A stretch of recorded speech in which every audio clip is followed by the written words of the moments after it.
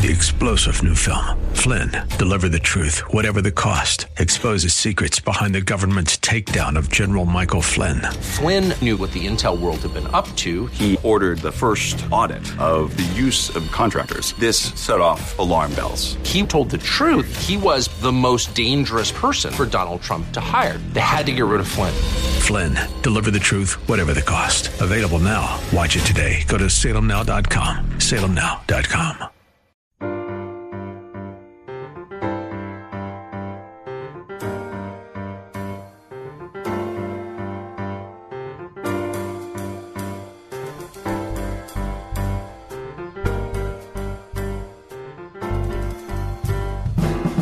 Welcome to His Life Revealed with Pastor Todd Granger of His Life Fellowship in San Antonio, Texas.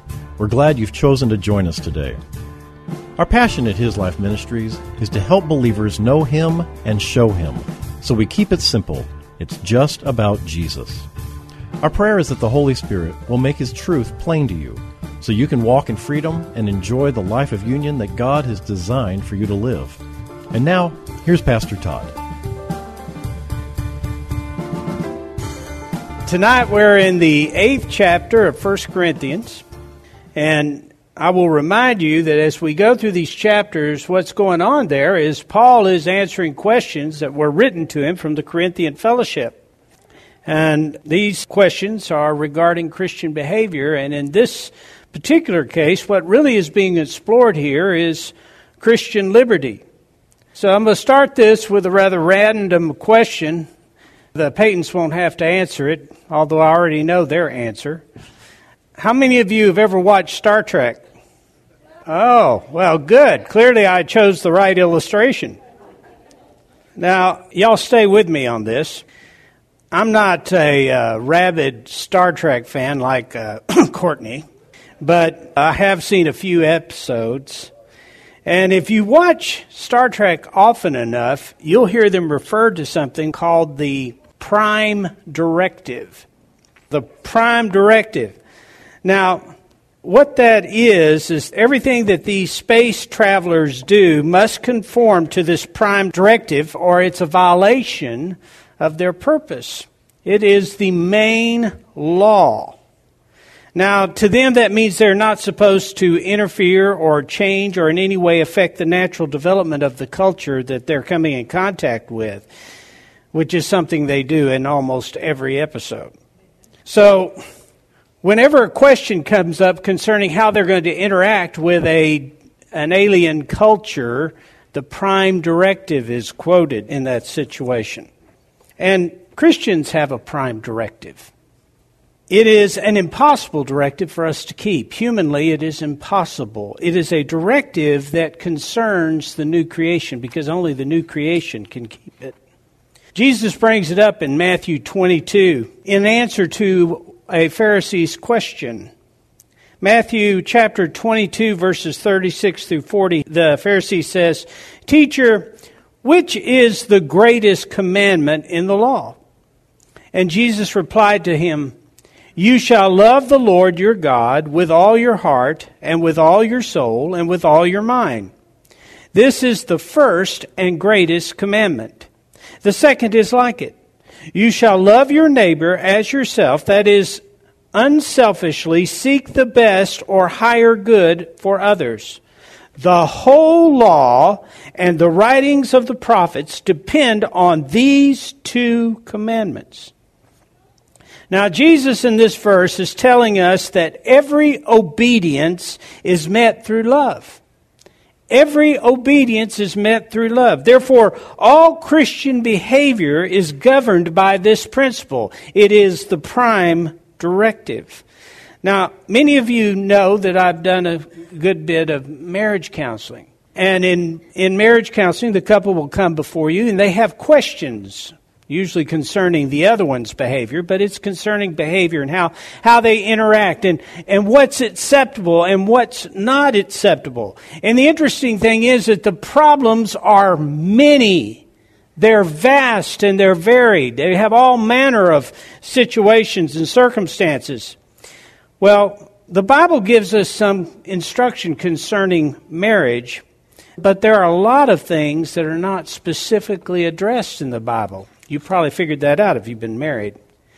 There are two directives that correspond with what I just called the prime directive that is given us. Two commandments. You know what they are concerning marriage? I'm sure you do. Husbands, love your wives. Wives, honor your husbands. Those are the two. Now, here's the thing. Just about every question that they or problem that they have, you can find the answer in those two directives. Just about every problem they have.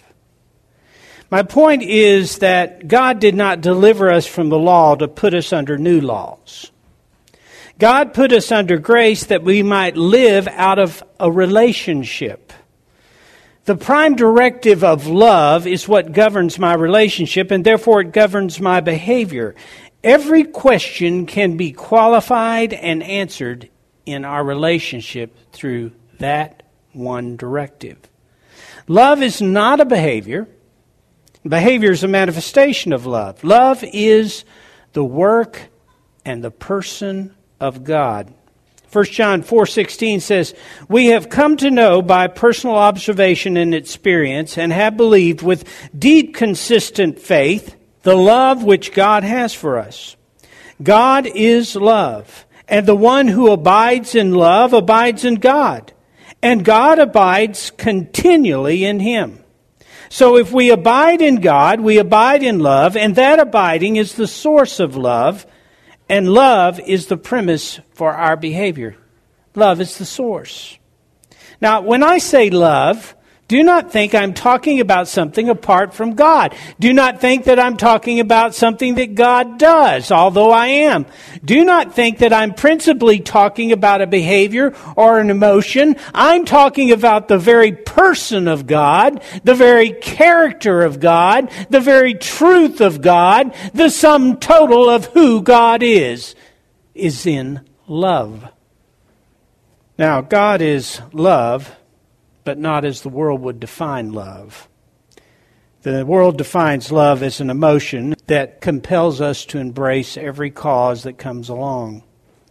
But God is love, is balanced.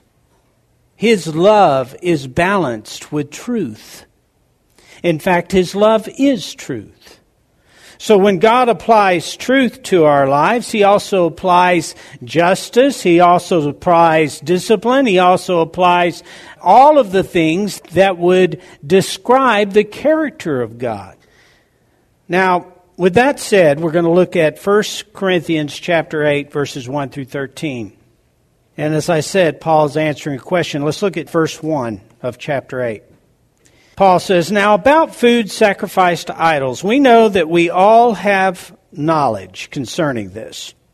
Knowledge alone makes people self-righteously arrogant, but love that unselfishly seeks the best for others builds up and encourages others to grow in wisdom." Now, it's easy to see the question that's involved here. The question is about the meat that has been offered up to idols. Should we eat it or should we avoid it? And you immediately ask yourself, well, how in the world can that be relevant? Well, stick with me. Paul begins by saying that we all have knowledge, and what he's saying is the same thing that you're thinking to yourself. We all have knowledge, meaning we know the truth concerning idols. We understand the truth concerning idols. We understand the truth that we're all living by grace. And the Corinthians were knowledgeable, and they took pride in their knowledge. In fact, Paul called them puffed up. It's interesting that love builds up and knowledge puffs up. Gives you the idea of you're inflated with air, waiting to burst. But he says that we all know the truth concerning idols. So he begins addressing the contrast between love and pride. 1 Corinthians 8, verses 2 and 3. He says, "If anyone imagines that he knows and understands anything of divine matters without love, he has not yet come to know as he ought. But if anyone loves God with all filled reverence, obedience, and gratitude, he is known by Him, capital H, as His very own and is greatly loved." So here's the issue. Do we know about God or do we know God? One is knowledge, the other is an intimate relationship. I do not have to have a relationship with God to know about Him. A lot of people know about God, even the demons profess to. If I say that I know God when in truth I have not pursued or lived in a relationship or in the context of my relationship with Him, then I do not know Him as I ought. I have knowledge, but I do not have knowledge as I ought. In that case, God is not known by me the way God wants to be known. There's a way God wants to be known by you. And many of us think it suffices to have knowledge about Him. Many of us think it suffices to have a congenial relationship with Him. But God is passionate about you. And He wants such a relationship with you that you literally walk in the truth of His heart. He puts His desires in your heart, and you walk in those desires. He puts His appetites in you, and you pursue those appetites. You literally live out vicariously the life of Christ.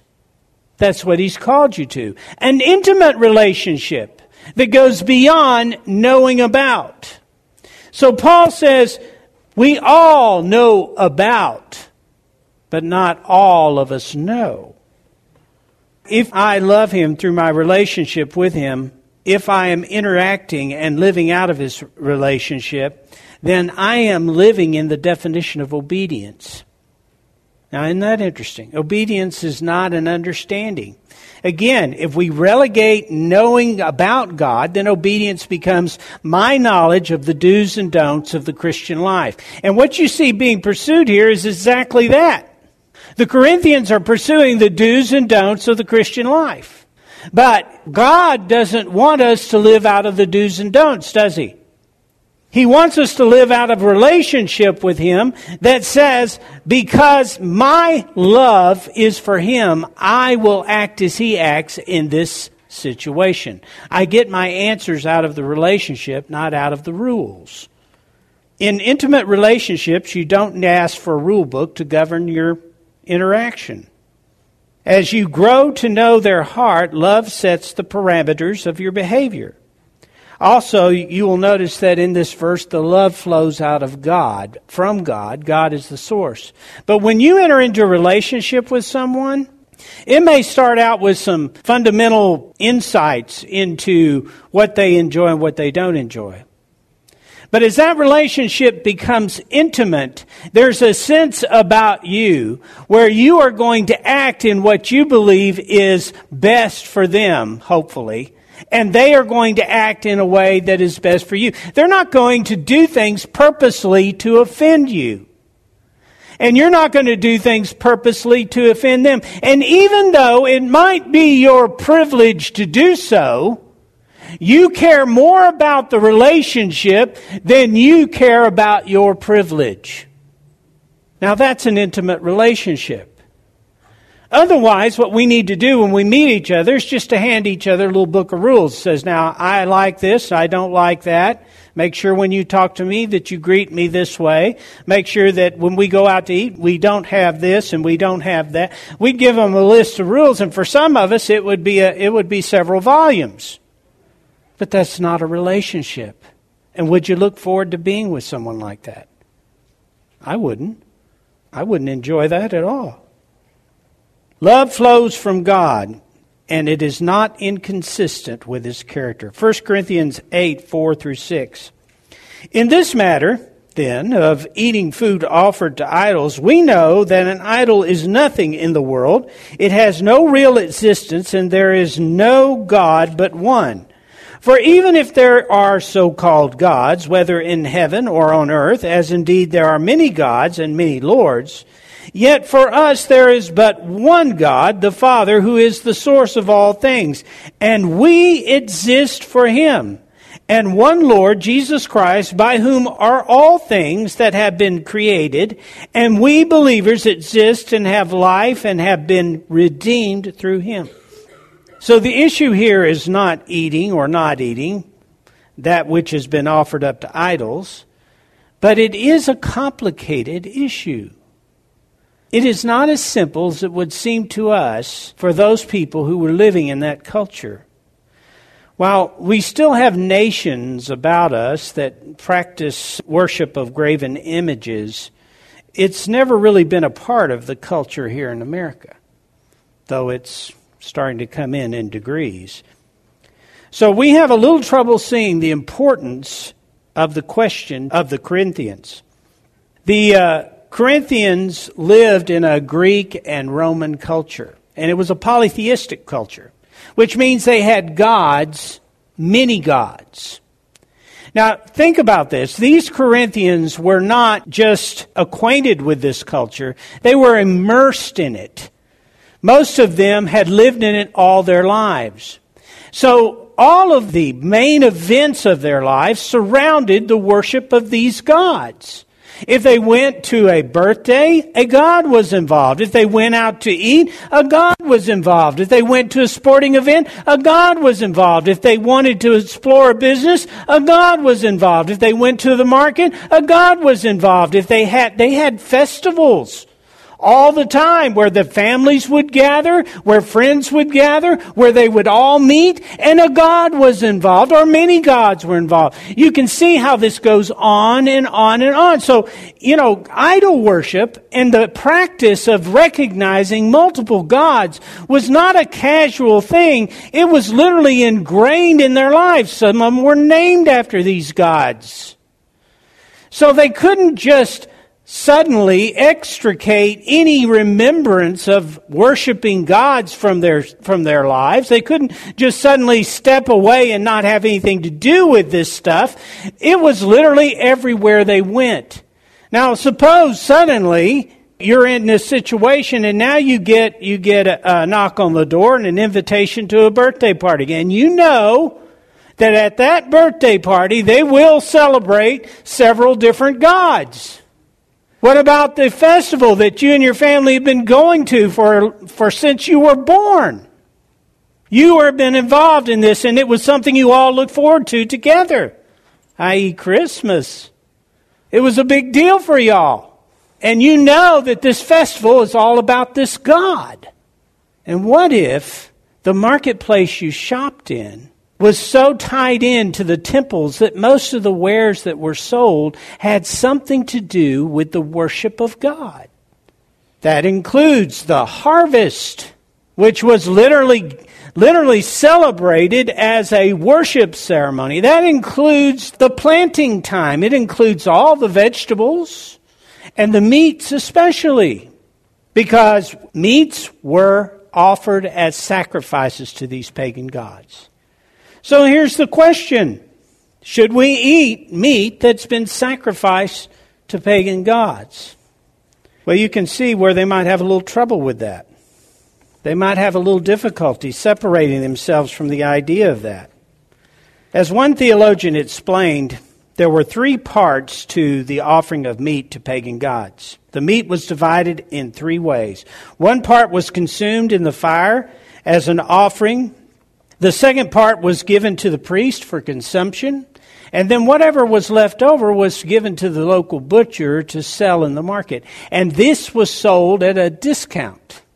So you could get a really good price, on all manner of cuts of meat that were good to get. You didn't have to pay a premium for it.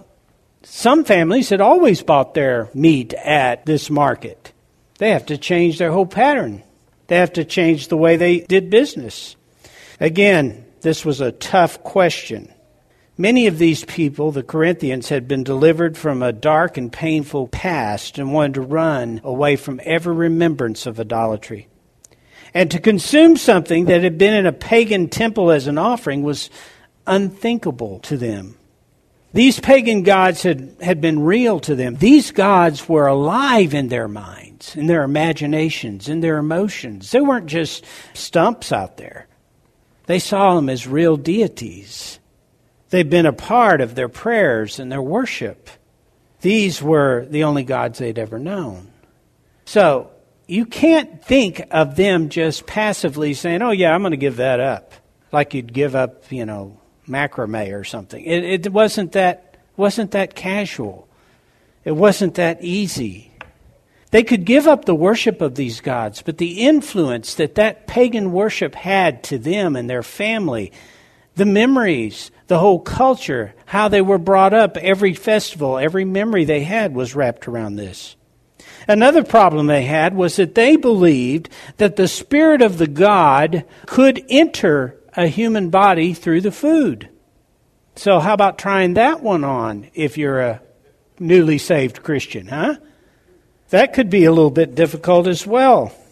So Paul addresses the many gods and the lords of their culture. And he says to them that they're nothing. They're nothing. You have only one God.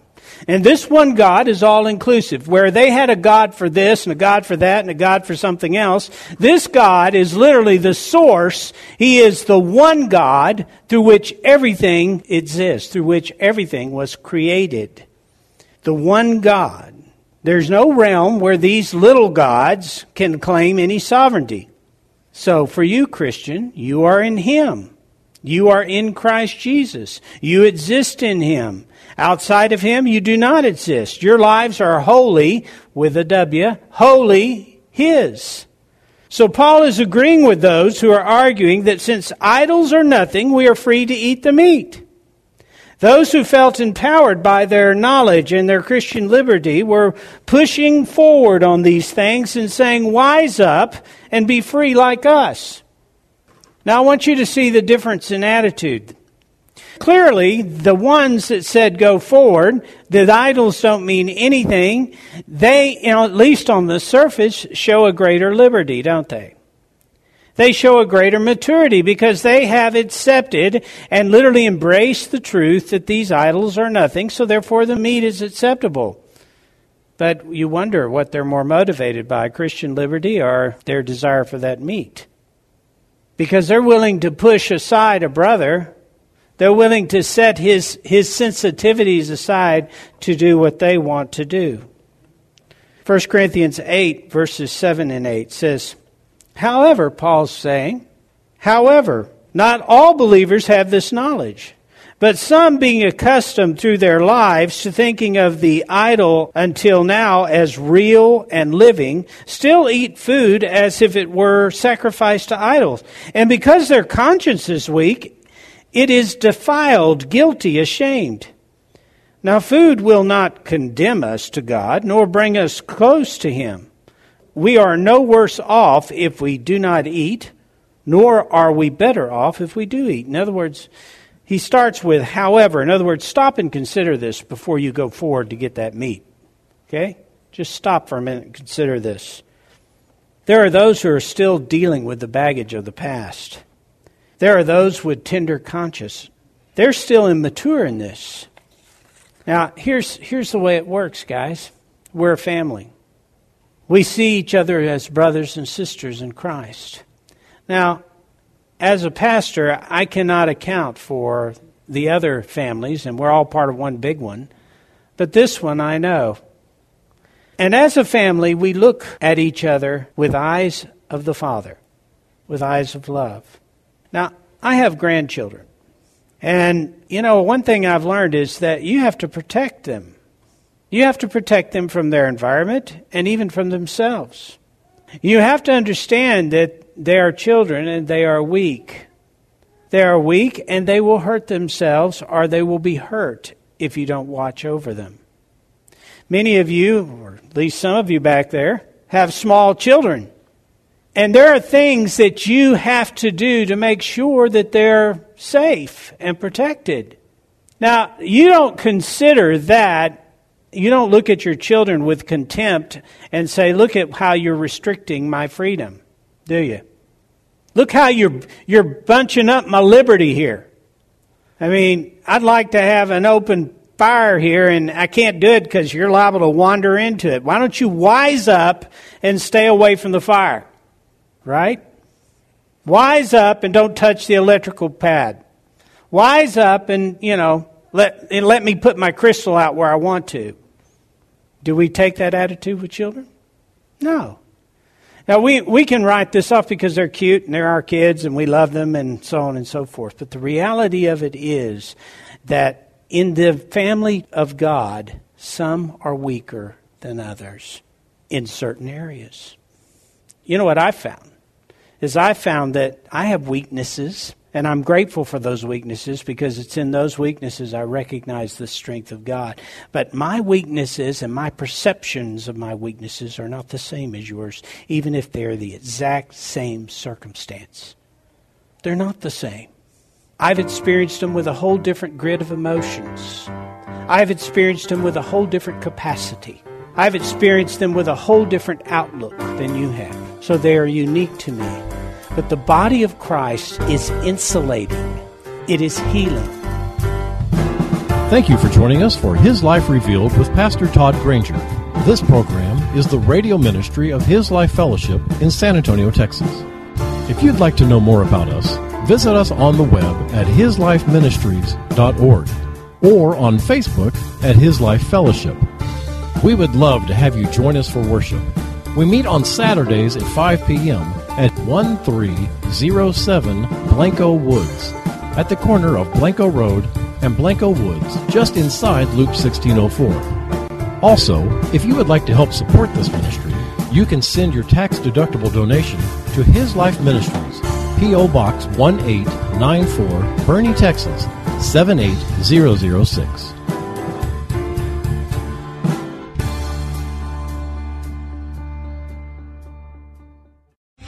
Three-star General Michael J. Flynn, head of the Pentagon Intelligence Agency, knew all the government's dirty secrets. He was one of the most respected generals in the military. Flynn knew what the intel world had been up to. He understood its funding. He ordered the first audit of the use of contractors. This set off alarm bells.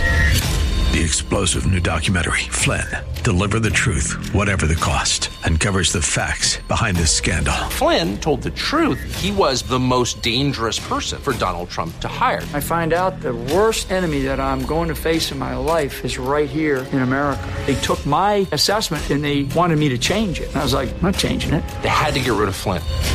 With in-depth interviews, archival footage, and never-before-seen personal records of the man behind the headlines. I just felt like I was drowning. Flynn, Deliver the Truth, Whatever the Cost. Available now. Watch it today. Go to salemnow.com. salemnow.com.